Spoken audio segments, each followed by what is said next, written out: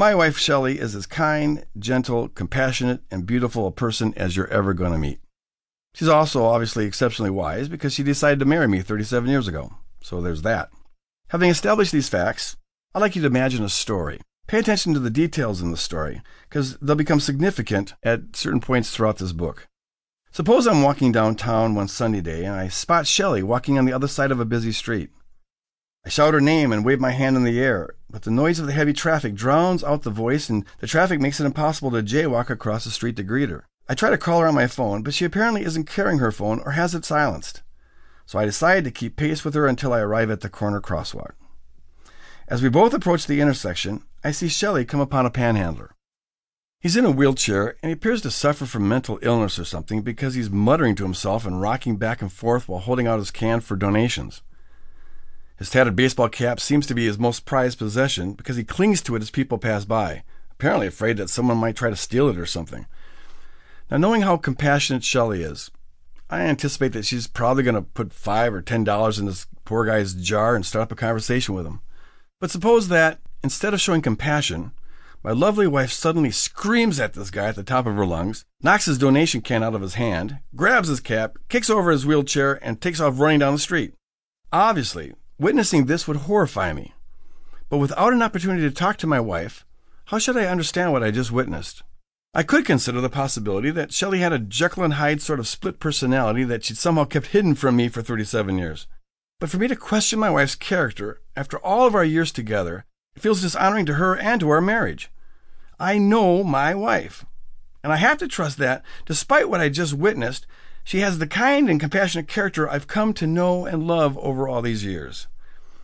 The only remaining alternative for me is to interpret the horrifying event I just witnessed in light of what I know about Shelley's true, compassionate character.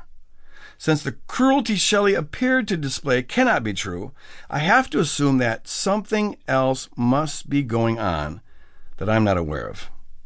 For example, maybe Shelley had volunteered to be part of a sociological experiment, some kind of experiment to test how people respond when witnessing a shocking assault.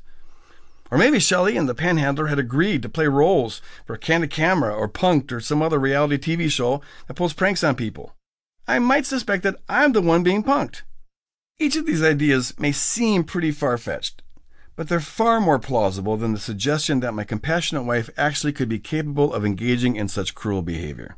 Further, the plausibility of each of these hypothetical scenarios could be increased or diminished by other considerations. For example, suppose that earlier in the day, Shelley had insisted without explanation that I meet her downtown on that exact street and at that exact time. Now that would increase the likelihood that I was the victim of a carefully orchestrated prank and decrease the likelihood that Shelley was part of a sociological experiment. If I'd seen a mischievous look in Shelley's eye as she implored me to meet her at that time and place, the plausibility of the prank scenario would be increased even further and the experiment scenario even less. On the other hand, if I happened to be downtown on a whim, and or if I noticed several official-looking people taking notes in the area of the panhandler, the converse would be true. Our dilemma. The situation in which I found myself in the above story is somewhat like the predicament we Christians find ourselves in when we witness Yahweh seeming to act in cruel ways in the Old Testament. Christians have always affirmed that Jesus Christ, and especially Jesus Christ crucified, is the full and complete revelation of God. From him we learn that God's nature is love, the kind of self-sacrificial love that led God to become a human and to offer himself up for us when we were yet sinners.